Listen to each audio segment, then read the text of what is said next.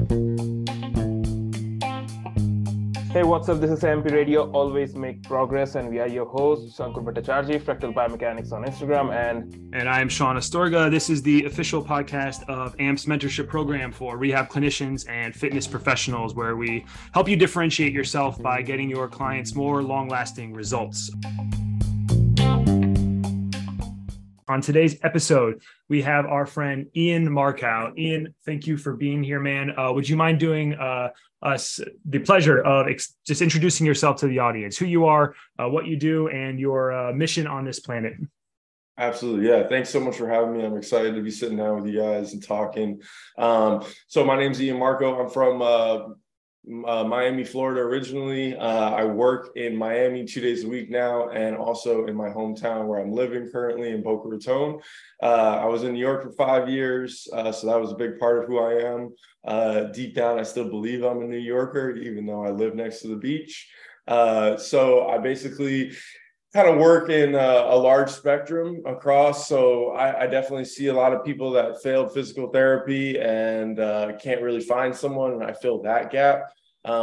Unfortunately, it's not my favorite, but I also train athletes, go as far as plyometrics, working with people who want to throw harder, and that end of the spectrum.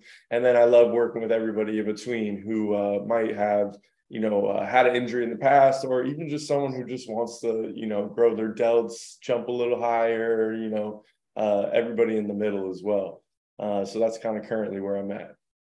Oh, that's awesome, man. Yeah, actually, so I train like distance running, and I just asked the person who does my programming, I'm like, I don't want to lose all like this muscle mass. I'm like, how do I just it's like when I play basketball, I want to good in the jersey, I'm like, how do I keep my delts and also the distance, man? That's a niche that we need to have full. Yeah, I always think it's important to understand people's backgrounds a little bit. So would you mind talking about how you got into the fitness world? Yeah, absolutely. So it was really just by necessity in a way. I was in New York City. I was supposed to have a restaurant job that my boss basically was like, "Oh, you're leaving in 2 weeks. It's gone." Then I had a sales job lined up. I didn't get it. I probably wouldn't have been great anyway there, to be honest. And then, I was running out of peanut butter and jellies. Rent is very expensive in New York, and I was passing by a gym, and I asked if they were hiring someone for a sales or a front desk position, because I had a communication degree from college at UCF. So I was thinking to myself, let me just get in and try to do anything. And before I knew it, just simply because of how I dressed and looked, someone was like, "Hey, what do you think about being a personal trainer?"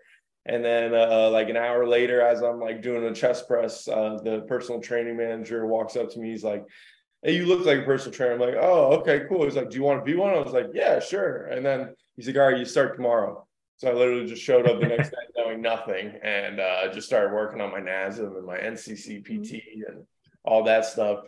So that's how I became a personal trainer.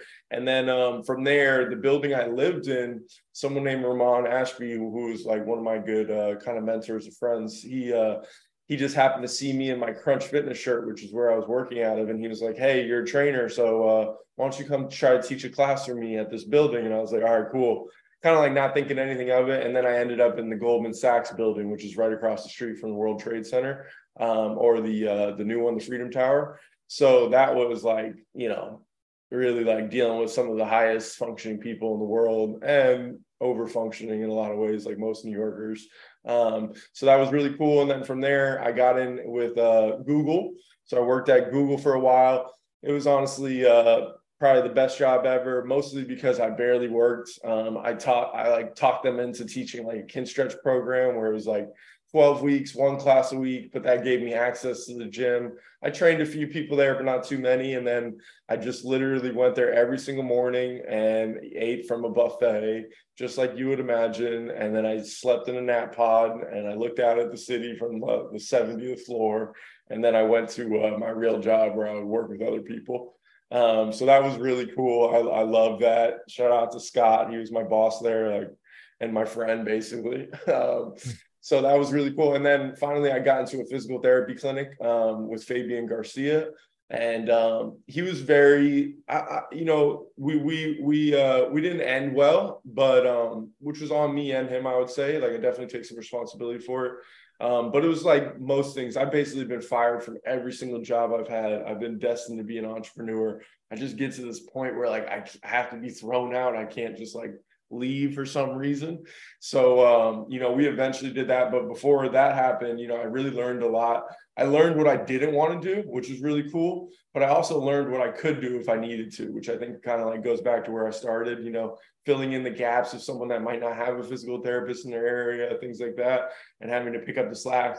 And even more so, what I try to do now is like try to change the game from the inside, which means me working with the physical therapist, which never works, like it just doesn't. Like, and I get it because they've been working. They don't want to do notes. They don't want to like communicate with me. Oftentimes they like will look at me and be like, I didn't need to teach you this, especially like some PRI people will be like that. I'm like, I didn't ask you to teach me this. I just need like a general summary so I can build off of what you're doing, But that collaboration is something that I think the industry is missing, but something that I'm working on from within. And I think the physical therapy experience really helped me with that. And one of the things that was really cool with him is he was always learning. So that really set the tone for me. He would do like Perry Nicholson stuff one week, and then he would do FRC the next week. And he was always coming in on Monday and trying to be like, well, my model was like this on Friday, but now I have all this new stuff. Like, what do I do? And like, that is something that I think people don't talk about enough, but like, that's really it. We kind of have people who make fun of it, like, oh, you learn kettlebells. So now everybody has to do kettlebells. But like, yeah, you need to have them actually mess up doing the kettlebells. Otherwise, you just like did a weekend of like learning that doesn't apply to anything. So people have like 30 certs, but they can't apply any of it. So that phase of like seeing him tinker and fail and like have people ask me a question, be like, I have no idea. You need to ask him. And then he didn't know. And then next week we knew that and it was implemented and there was something that to be done. It also let me know that I don't want to do manual therapy. So that was a really big learning lesson for me there. Like, we were doing like lymphatic drainage on the face, which like felt amazing. I honestly believed in it working, but like the idea of me sitting there for 30 minutes doing a face massage on someone, I was like, nah, like this is not for me. Like I would much rather teach this person how to hip hinge. So that was a really good experience for me. And then after that, he basically was letting me run my business out of his clinic for free. It was like a crazy situation. I was like ready to offer to work as an intern for free. And then he offered to pay me like before I could say anything. So that was amazing. And then I moved on to just working out of a independent contractor gym after that, which was really good. And that's kind of where I'm at now. I have 2 gyms that I work out of in that capacity. That's also another situation that's really, really tough. It's like, for most gyms, it doesn't really make sense to do that model. And then the ones that do it, it can be kind of tough at the same time. So I'm fortunate now to find 2 places, one in Miami and one in Boca, that I'm able to work with. I haven't been kicked out yet, so that's good. So yeah, that's kind of my background. Oh, that's awesome, man. Actually, it's funny you mentioned Fabian Garcia because it was like 2 days ago he just shared a story with one of like our old patients, like when I worked closer to New York.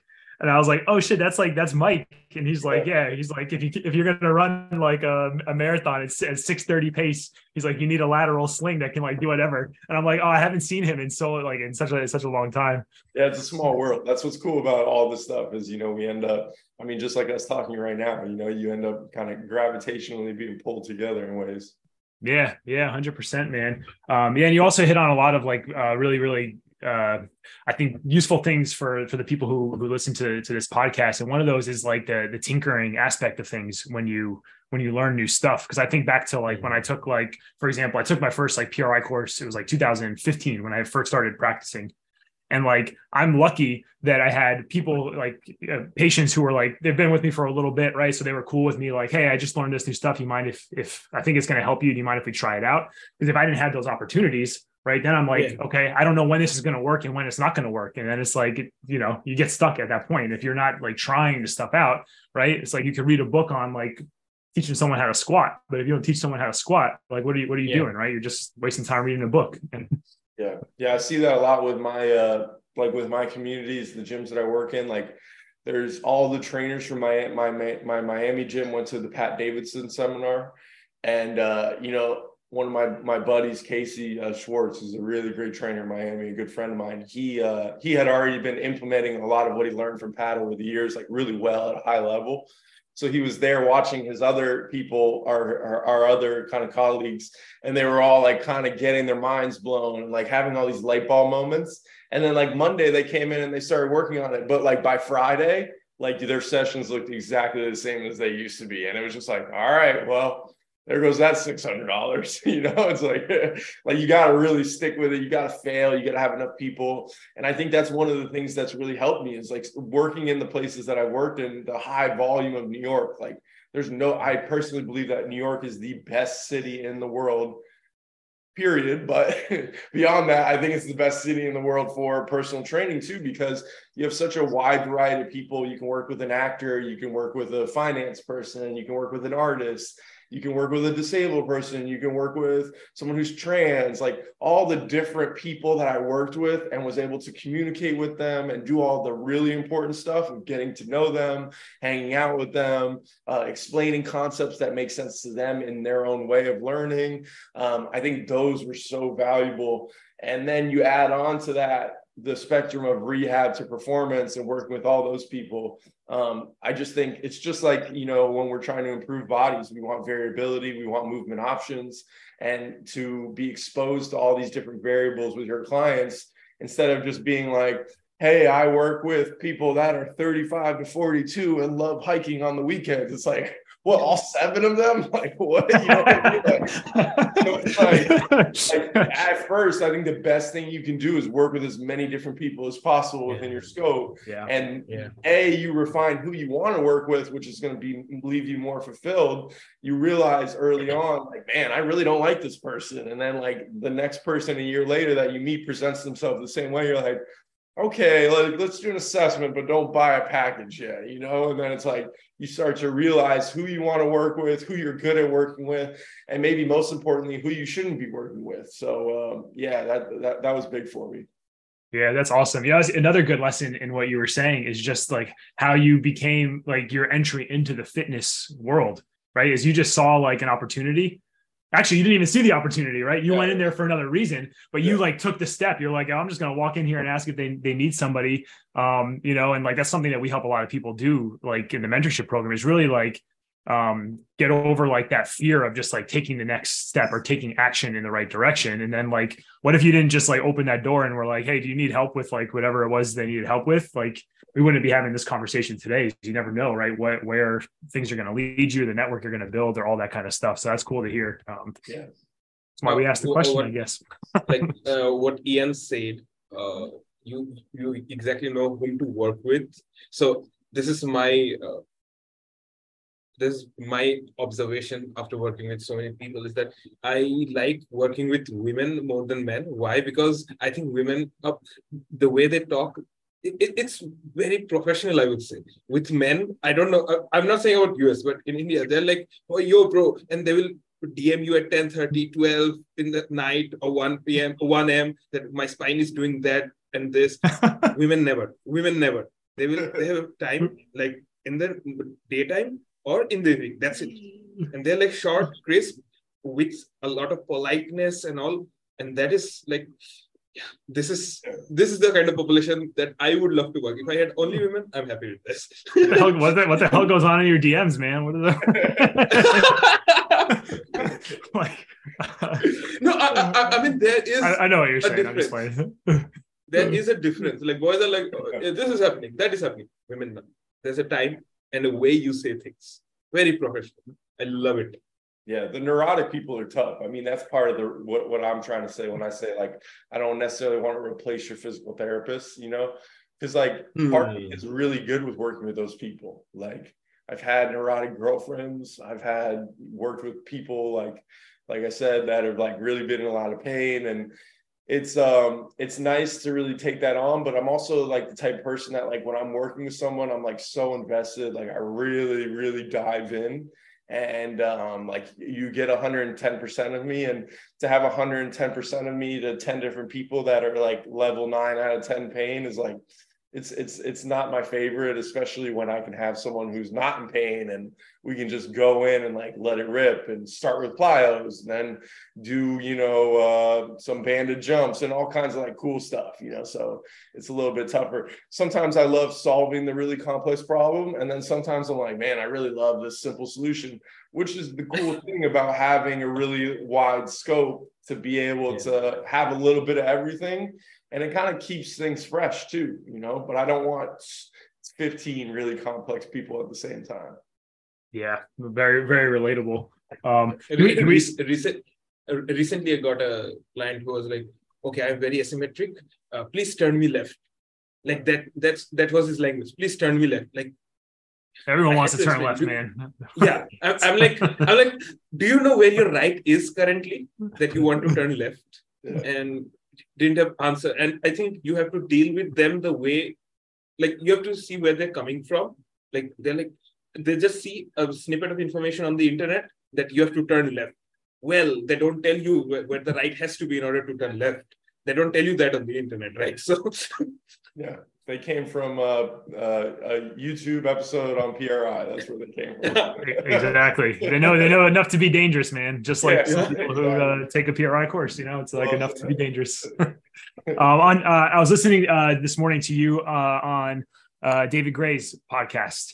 And you said something that really resonates with me. And you said, like, when people are learning new stuff, this is not a direct quote, but like basically they got to get uncomfortable, right? A little bit, right? When you're learning new things. Can you kind of speak to that a little bit? Absolutely. Yeah. I mean, just like a lot of the stuff that you guys do in terms of the compression expansion model, when you get through it, I think, or at least towards to see the light at the end of the tunnel, you realize like how simple it is, right? It's like, there's like two movements. We're really just trying to get someone to walk and breathe. That's another thing you hear from like PRI side of things. So it can be so simple at the end, but like in the beginning, it's really difficult. And I think a lot of coaches quit when that happens, but those are the ones that don't really make it, especially to the highest level. And the truth is, just like anything in life, if you're not uncomfortable, you're probably not growing.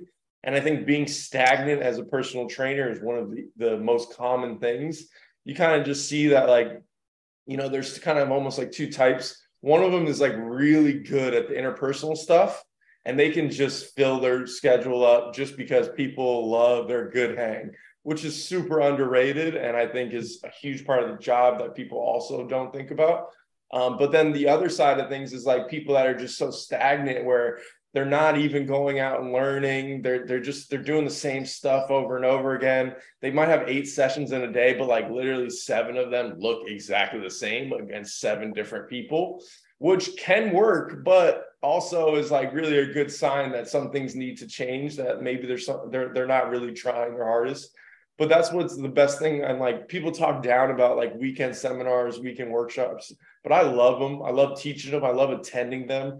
Because I go, I get immersed in the culture and the people. And then even if you just pick up like 2 gems, they might serve you for 5 years with clients over and over and over again, where you just know something. Like even like the kickstand hip hinge that you see David and I doing a lot, like just like learning to look at it from behind and see what the pelvis is doing, and noticing like, all right, well, this person doesn't want to get in their hip, so their back knee rises up, turns into a hip hike, and they turn away from the lead leg. Like knowing how to communicate that, fix that. I've used that like 10 times a week for so many weeks at this point once I learned it. So it's so valuable. So even if you went to a weekend workshop and you got fired up about teaching that one exercise, it would pay for itself over and over again.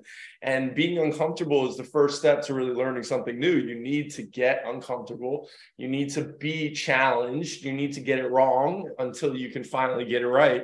And then you'll actually have it right, versus just like, oh yeah, I know how to teach someone how to breathe. All right, great. Yeah, now I know everything. Like the classic Dunning-Kruger, right? Like if you don't ever drop in that pit, you're probably not learning too much. And like for me at least, it should be like really overwhelming. Like when I first started learning about the compression expansion stuff, it was like really overwhelming. Like it was, and I mean, like there's a couple of systems. I mean, FRC was like that too. Like when you leave FRC that Monday, it's like, you feel terrible. You're like, I didn't know anything about training. I didn't know anything about anatomy. I didn't know anything about physiology. And I definitely have the worst joints in the world. Like, man, my shit does not move. I can't control anything. I have no relative motions, even though they don't call them relative motions, but the same thing.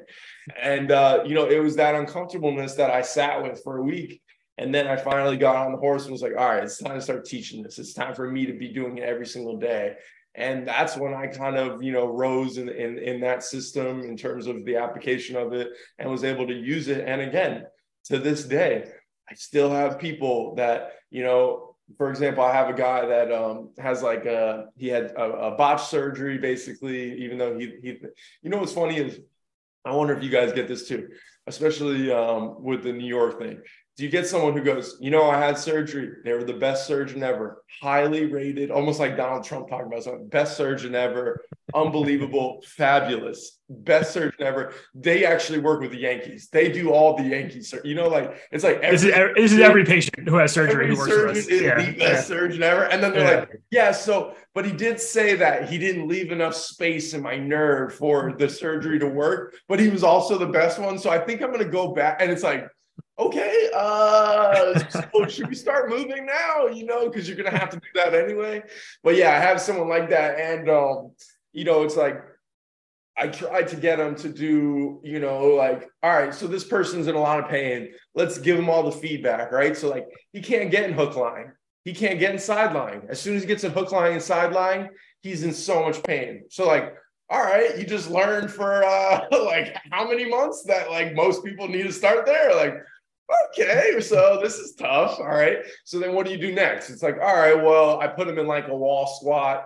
He needs to turn left. So I put him in a wall squat, put an offset, right arm reach, left arm comes down. He's like a classic kind of, needs some left oblique, right? Left lower back pain, needs to bring him back to left.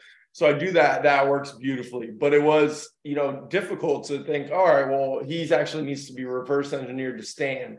But then after that, I was like, he has no idea where his spine is. And then it was like, all right, well, let's bring FRC back. Well, he can't do a cat-cow. Even with his feet on the wall, I could put a ball between his knees. I could like literally booby trap him with constraints to any extent. And instant pain as soon as he starts moving his pelvis. So I have him stand up again. And then I just have him do pelvic tilts, like where you would find in like the most basic physical therapy book ever, right? Then I had him just do wall peels with his upper back. He literally goes on vacation after that day, wakes up next morning, goes zip lining, like comes back, feels the best he's felt since surgery is what he said to me. And it was like, well, if I didn't do FRC, if I didn't understand all that, and then I also didn't do this other stuff, it's the melding of the models coming together that really helped this person to the highest level. And if I only had one lens, like if I only had the FRC lens, I would have been like, oh man, like I don't know what to do with you. Or he would have just been doing the cat-cow without the repositioning first, which in my opinion is one of the things that really opened up the space to do the controlled articular rotation that he was doing. So it's like really bringing it all together and being willing to fail, bringing them together and then troubleshoot from there. Because I totally put him on the ground first. I was like, we're going to put you in the sideline. I might smush you. We might go towel under the side. Like, this is going to go so well. Like, I was hyping myself up. And he got on the ground. And he was on the ground for like 15 seconds just wincing. And I was like, oops, wow, I'm wrong. All right. So, we're going to go ahead and get up now. And then, like, I don't know if you guys ever had this happen, but, like, these people they always have, like, this repertoire from, like, 7 years ago that they're like go-to thing that never really worked for them, but it's still in their bag always for some reason, just stuck. So like he gets into the worst pigeon stretch you've ever seen. His shoulder blades like pop off his rib cage. He just like juts his ribs forward and gets into this pigeon stretch. And he's just like, And then he gets out of it. He's like, okay, I feel much better. And I'm like, I don't know how, but we are going to continue now. I'm glad that horrendous pigeon stretch opened up a window for us. So let's keep going. Roll with it. Yeah, those are all very relatable. But it's funny. We have this one dude now who we just started working with.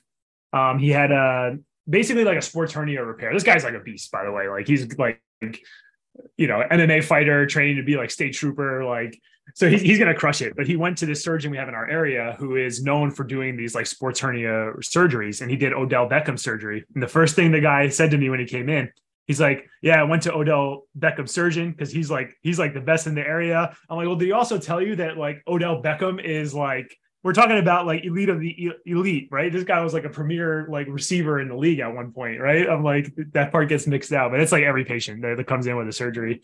But one of the things you said was, this is like Bill Hartman's like he's been a mentor of mine since 2000, probably 18 or 19.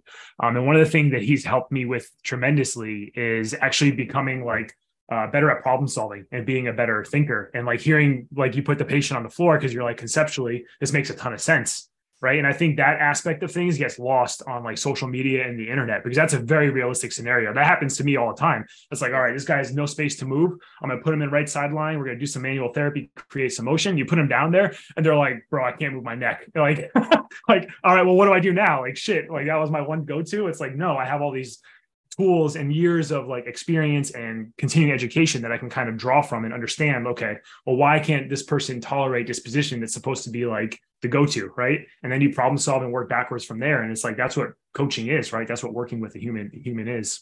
Yeah.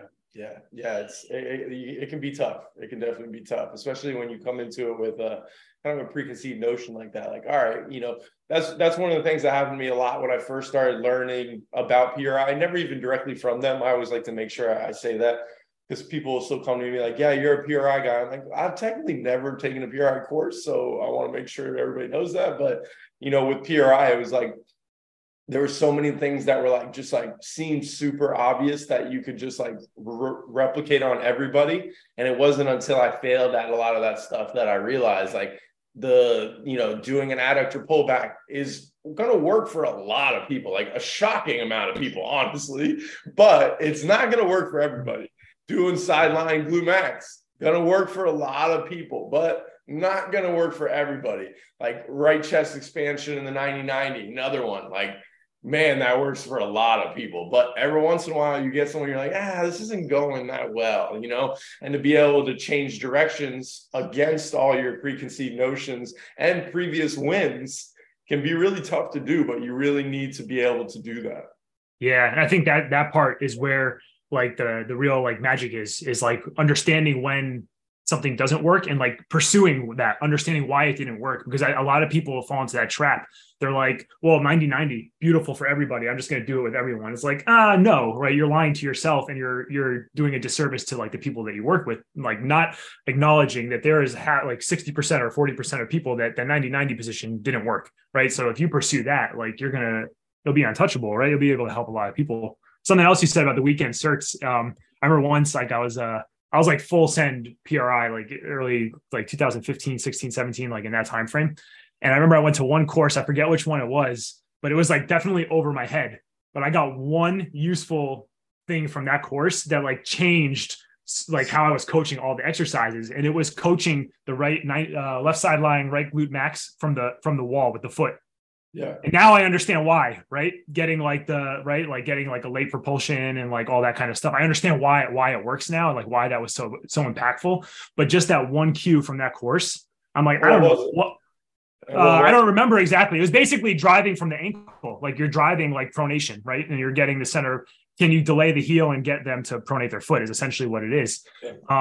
You're just rotating the femur there. Yeah, like getting relative motion back from the ground up, right? You're from the top down, I mean.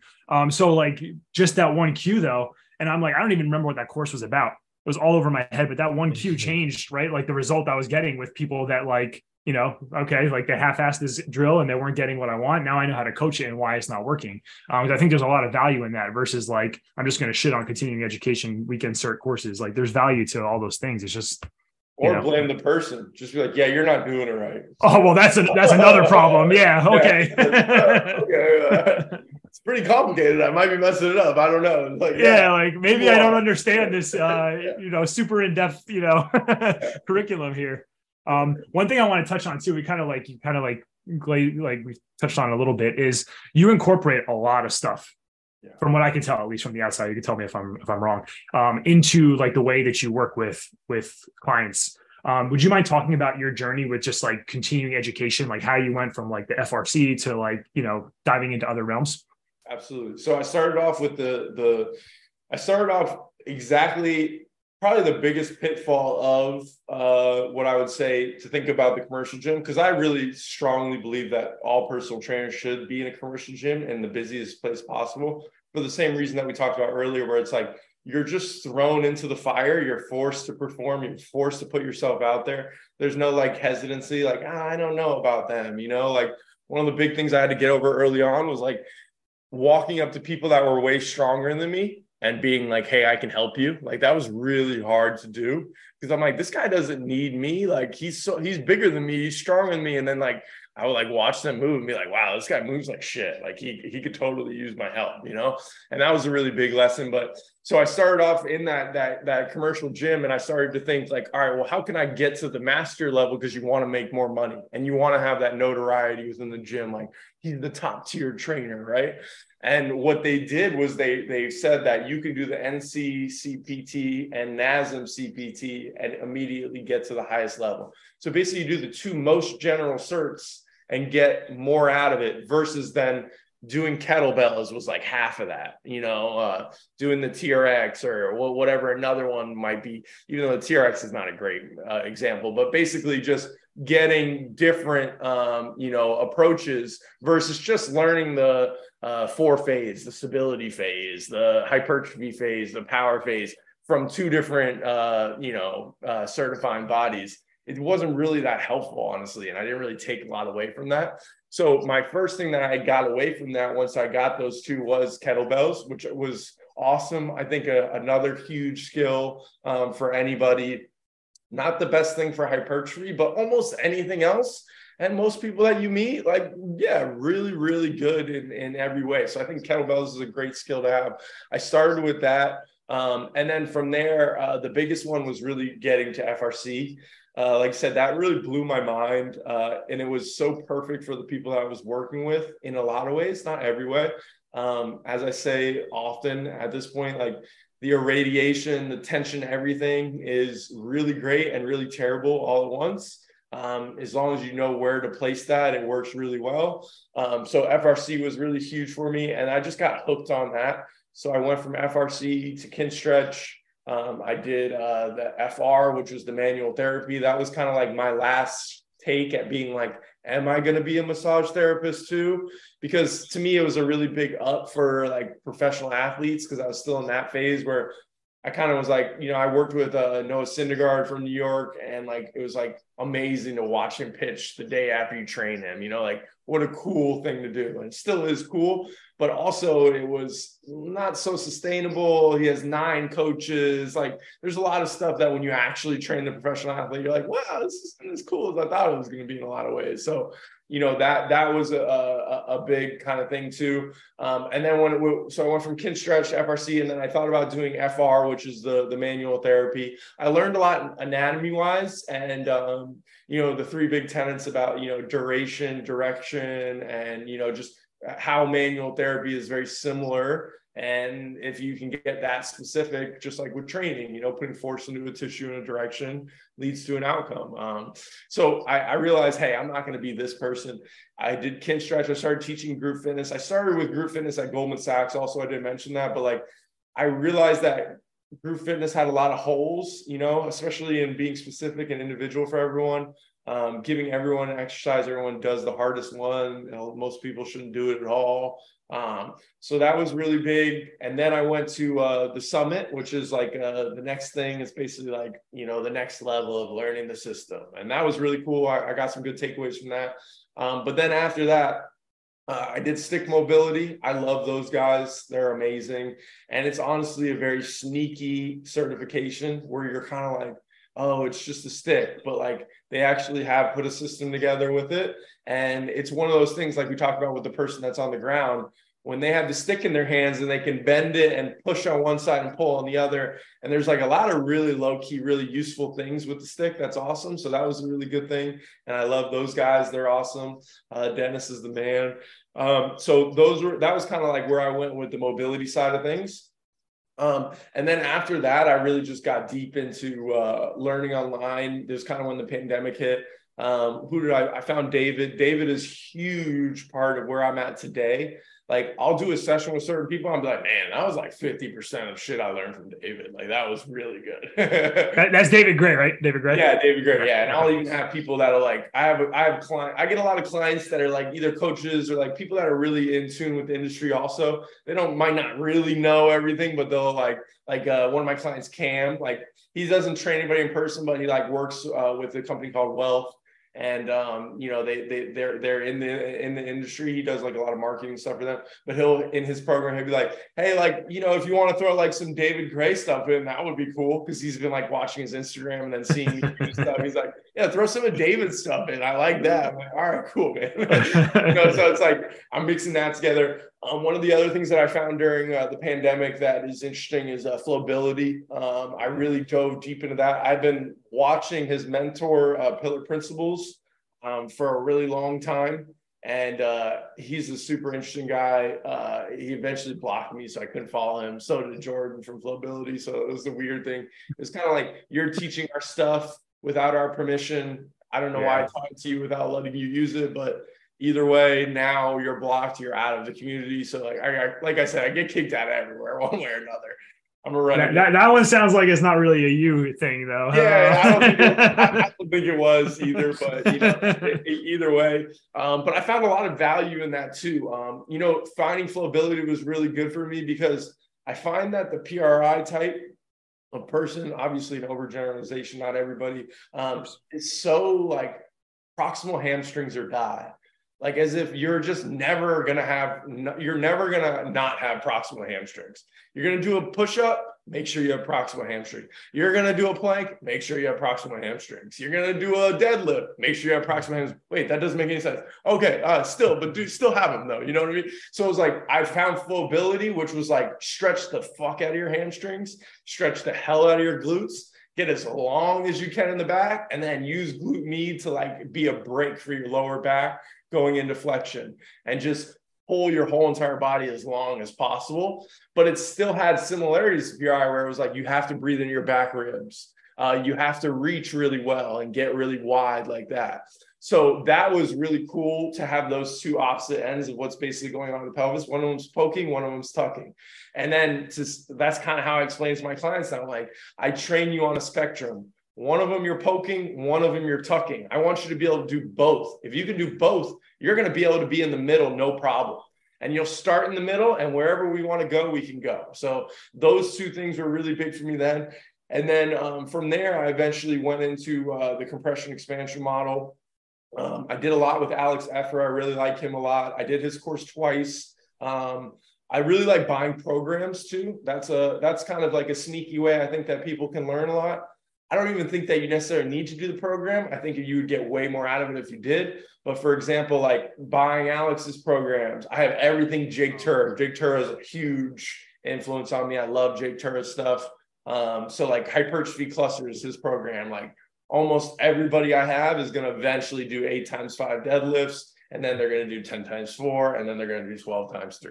Like it's just the most proven thing ever. He's also the best social media person I've ever seen. Like that's why I smiled when you said it. Yeah. It cracks me up, dude. His cultivating your community, the exact avatar. Like everybody's like, find your niche, find your avatar. Like he speaks to his avatar like incredible. So does David. Good. Sometimes I'll be like having a thought, and then David will go on his podcast and talk about the thought I had earlier that day. And I'm like, this motherfucker knows me, man. It's crazy.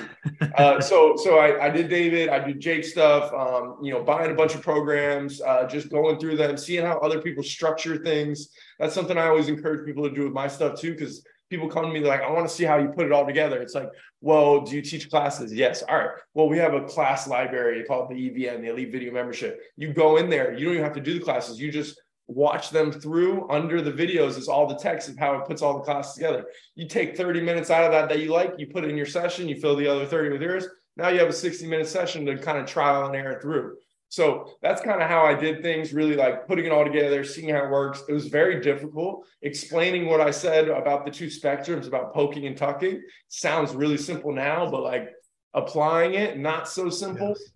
Yes. But over time you figure it out. And, for the most part, a lot of people are missing one, like you have someone that's completely tucked under, they look like a turtle. And then you have another person that's super extended. And you're like, I'm probably going to use a little bit more of the PRI with you. And I'm probably going to use a little bit more of the flowability with you. And there's plenty of people that I meet that I'm just like, I'm not even going to touch flowability. Like we might do a little bit of breath work on the ground that's similar to it, but like realistically, I'm not going to take you too far down that. And I don't go too far down any system is another good way to describe it. Like a good example with FRC is everybody I have does some version of cars. Like even if it's just doing a hip car, I do a lot of like, all right, you're going to do your squat, and then you're going to do 3 hip cars, squat, 3 hip cars, squat, 3 hip cars. So like things like that, where I am integrating FRC, but I'm not going to have you do pails and rails, then do cars, then do liftoffs, then do isometric movement paths, and then finish with that. Like I'm never going to put together a session like that unless you come to me and you go, my main goal is splits. I'm a longtime ballerina who's hypermobile. Then I go, well, guess what? I got the best toolbox for you. Start off with a little bit of repositioning and then go into that. And that works like magic. So again, there's a time and place for everything, and just learning how to put it together is trial and error. And the more people, the broader scope that you get, the broader kind of clientele you get, the better you're going to learn how to put it all together, because they're going to challenge you, and then you're going to respond with the right solutions eventually. Yeah, that's awesome, man. Yeah, thank you for sharing that. That's such like a just a good way to kind of, I don't know, approach things, right? It's like the way I look at it is like I've taken like every continuing education, man. I went through a phase where I'm like, I don't even know why I'm taking this course, but I'm going to take it and then like kind of kind of figure it out.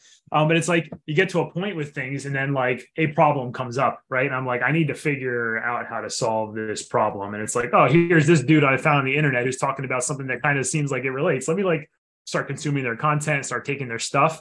Because I always get in trouble with what you said, right? It's like you go too far down one direction, and it's like you're tunnel vision at that point. It's like everything is like, I don't want to call out like a group or anything, but like everything is like this issue. And it's like, no, not really, right? Like there's probably something that I'm missing in this part. And again, I'll give credit to Bill Hartman, because he's helped me make a sense of a lot of things, even that I've learned in like PT school, giving some context to them. But with the continuing education, I think it's very easy to get that tunnel vision, and you go down one course, and like think about continuing education as like a business model, right? You have course 1, you got to take these intro courses, right? I have a question that doesn't fall on these. It's like, well, you got to take the next step. It's like, yeah, but I got the question now. Like, so what do I do? Right. So it's like, just appreciate it for what it is from that context. And one thing that we see a lot in the mentorship program is that people don't give things enough time. Like they just don't spend enough time with something. Right. So they get frustrated, and then they're like, you know what, this shit doesn't work. Right. I'm going to just like forget about it and never use it. And then like you said earlier, right, I'm going back to the same things that I was doing, 5 days ago kind of situation. So I always appreciate hearing people's journey with continuing education. I think it's useful. Yeah, especially, if someone, go ahead, go ahead. Yeah, like one has to struggle, as Sean said, like you have to give it time. Like out of 10 people who get exposed to this stuff, probably only one, or not even one, will stick to it till the end. Yeah. The rules of the game are simple, but then the implementation becomes hard. Like supine doesn't work, sideline doesn't work. What do you do then? Yeah.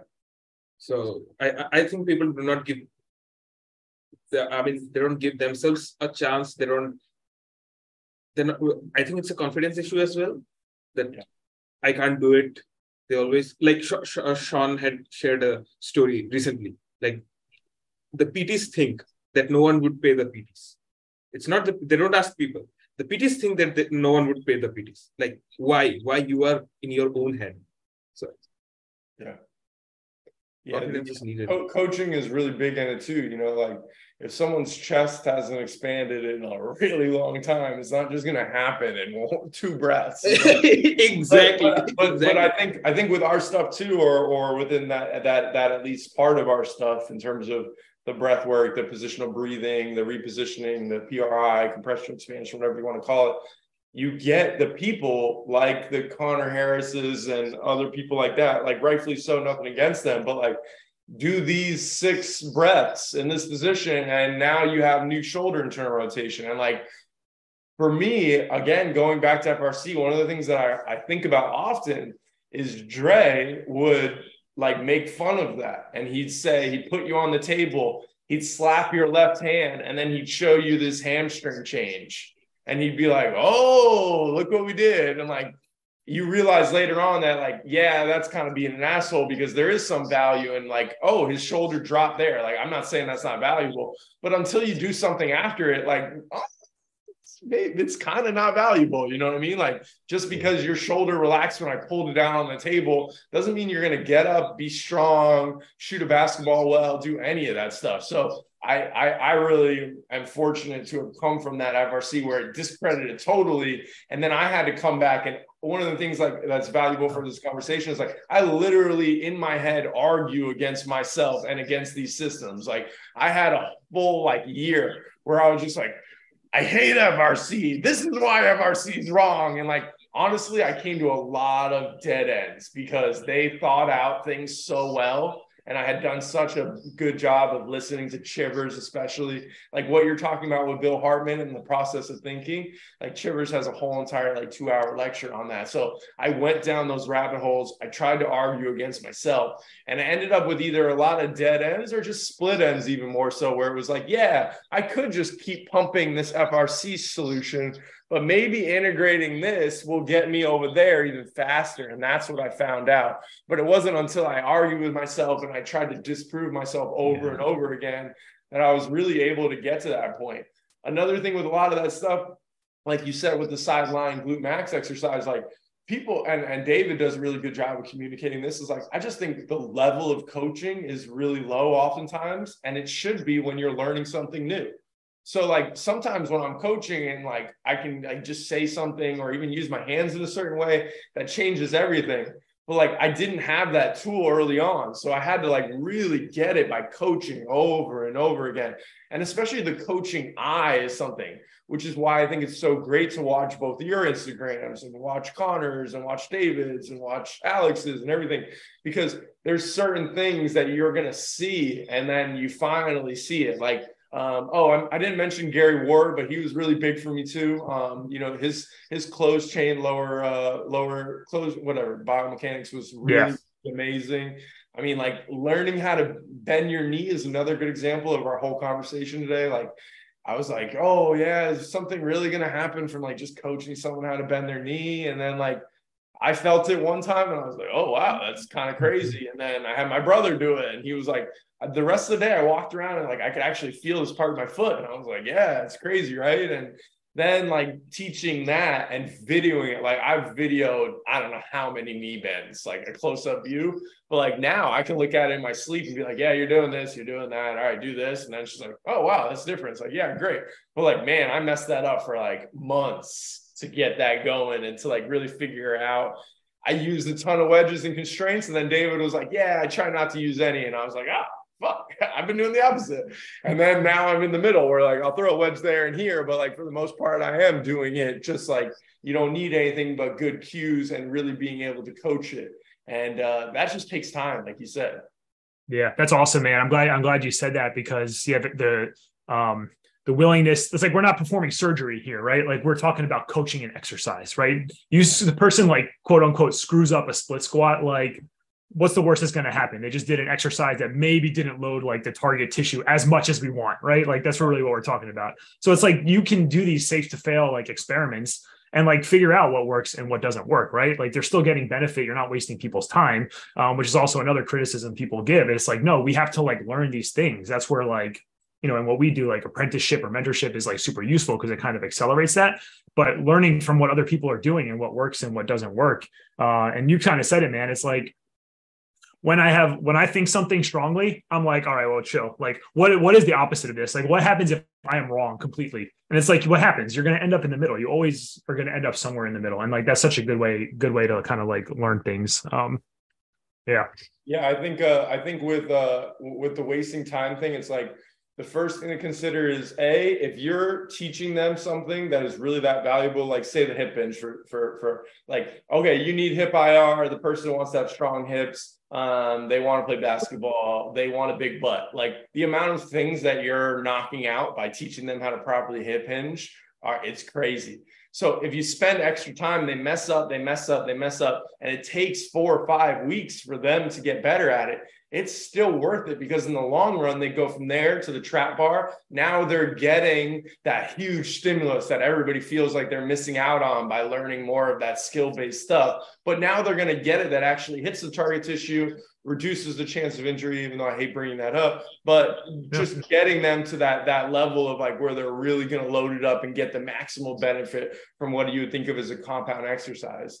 And then the other thing would be just like being able to have things in your toolbox that just crush people. So like, yeah, I spent 30 minutes teaching you a lot of detailed stuff, but then like you died on the sled for like 9 minutes, or I put you through every minute on the minute goblet squat. You did 8, you had 20 seconds to rest. By the time you do 8 of those, you're not thinking, oh no, why did we spend so much time talking? You're like, yeah, I don't want to do anything else. I'm ready to leave. Okay, bye, or like you have a simple thing where it's like, you're going to do this many calories like in your warm up before I even see you. So come 5 minutes early, get it done. So they've already done a decent amount of work before I've even gone into that stuff. And it's just how you approach it and how you communicate it so that the client knows like, this is my responsibility to do this. And that's why we're doing this, because I'm going to get crushed anyway in the future with the deadlifts, but even right after with something that is, it's so easy to crush someone. I mean, like that you could be, 10 days into being a personal trainer and learn how to crush someone. Probably going to hurt them too, 10 days in, but they'll probably recover also. Yeah, that's a good point. It's funny because like a lot of the people who I'm actually getting away from doing like one-on-one, like remote, like training and coaching, because it's all like custom, whatever. That's another conversation. But a lot of people come to me because they want to know how, like you said, right? They want to understand like how like they get compression, expansion, blah, blah, blah. But how do you program? And then they're ultimately just like, oh, so this is like a training program. I'm like, yeah, like we're not doing anything magical. Like, right. It's like, I shouldn't say that. Like there's just thought that is going behind the specific variations that go with the constraints of your structure and your goals and all of these things. Right. They're like, well, should I focus on my foot, how my foot's hitting the ground on these like 400-meter repeats? I'm like, please don't. Right. Because then you're not getting the output that we want. Right. So we got to keep the goal. The goal is to build your fitness without making you not able to like recover from these situations. So that's where like the specific positional like breathing stuff's going to fit in, or the movement prep's going to fit in, or the stuff you're doing on like I call them like movement capacity days, but basically like here's the stuff that's going to help build capacity, keeping your pump handle open, right, or whatever we're talking about. And it's just like almost like a freeing experience for them in that sense, because it's like, oh, so I can do all the stuff I was doing. I just need to be able to like figure out how to incorporate this like new stuff that we're learning. It's like, yeah, man, that's what we're talking about here. It's not like an overcomplicated situation. You probably got to go through some overcomplicating, to get here, but like, that's really what it is. Yeah. The detailed stuff is less daunting when you also have stuff where you just let it rip. And that's why I don't want to work with anybody for less than 12 weeks if I am going to do one-on-one. And ideally, I don't want to work with someone who's like, yeah, I got 2 hours a week. It's like, all right, cool. But just same. don't expect to be, doing anything crazy in that 2 hours. Yeah, man. Awesome. Ian, I want to be respectful of your time. We're at around like an hour at this point. Last thing I'd like to ask, what is next what are you working on with either your practice as a trainer, or what are you working on with like your educational stuff? What's kind of coming down the pipeline? Yeah, so right now we're actually in a pretty big shift for our business. One thing that we're doing is, we really did really well with our classes, especially during the pandemic when everybody was home. But personally, we've been pretty burnt out on them in terms of creating them. It's very difficult to create a really good class, especially online, because you're trying to really check a lot of boxes. It's really easy to get too specific, and then it's also really easy to just do one of everything in class, because with 30 minutes, like how many exercises can you really do? The follow along aspect of it, it's perfect for some people, but it's the worst for other people, so what we're doing right now is we're actually switching over. We're getting an app. We're using Trainerize, which is really cool. They basically have their entire platform, and then they just put your branding on it, and you create your app that way instead of paying someone $50,000 from scratch, basically. So that's really cool. And we're going to add programs to it. So it's going to be less about following along in a class setting and more about like how I would program for someone regularly. So like things like a beginner strength program. We're going to drop a core and breathing optimization, trying to put some things out there that are really easy to follow too. That's a big part of our business right now, is like all the confusing stuff that we might have talked about today, is like how to simplify it, make it so that everyone's doing it. Like, I don't want someone just to pay me and not do it. I want someone who's really into it, really going to do the stuff, and follow through on it. So within the app, we're going to kind of like build out all these different programs and have that. Right now, the workshops are kind of a big priority for us. We're coming to Boston in August. We're coming to San Diego in September, and we have a Clearwater with Jeff on Flexible this weekend. Oh yeah. So we're kind of like low stress. The workshop grind is really tough.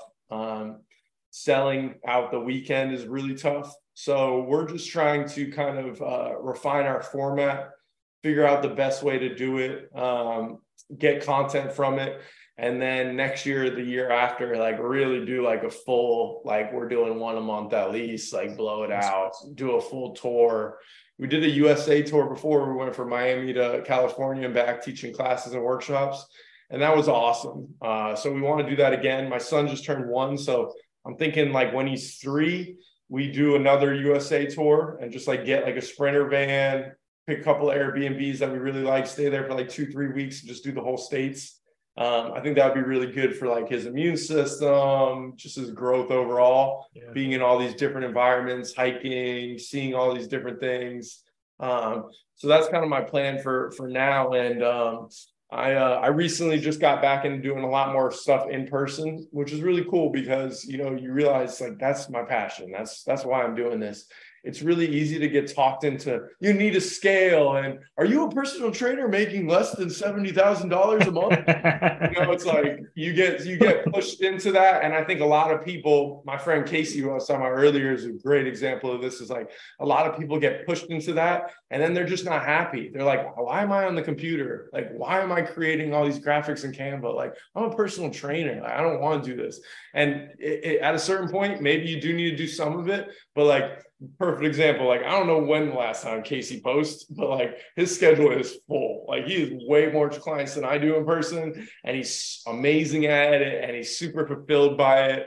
And he told me the other day, he had a good example of like the fisherman story. It's like, basically real short. The fisherman gets offered to scale his business like 4 times, and then at the end he's like, well, what are you going to do now that you've scaled? You're so rich and you're retired. And he's like, how about I just start fishing again? Like I wanted to the whole time, and it's like, I think that's really relatable as a personal trainer. It's like, I just want to be in person, actually working with the people, because like I literally skip out of a lot of my sessions because I'm just so happy to be there with that person.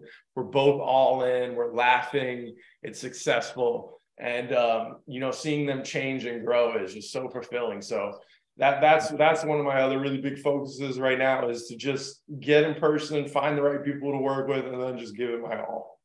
Yeah, that's awesome, man. What's your workshop about? So it's like I call it the spectrum. So it's a lot of what we talked about, really integrating things. We do a lot of like the basics of breathing, the basics of core training, and then we go into a lot of rotational training. So a lot of like the reciprocal stuff.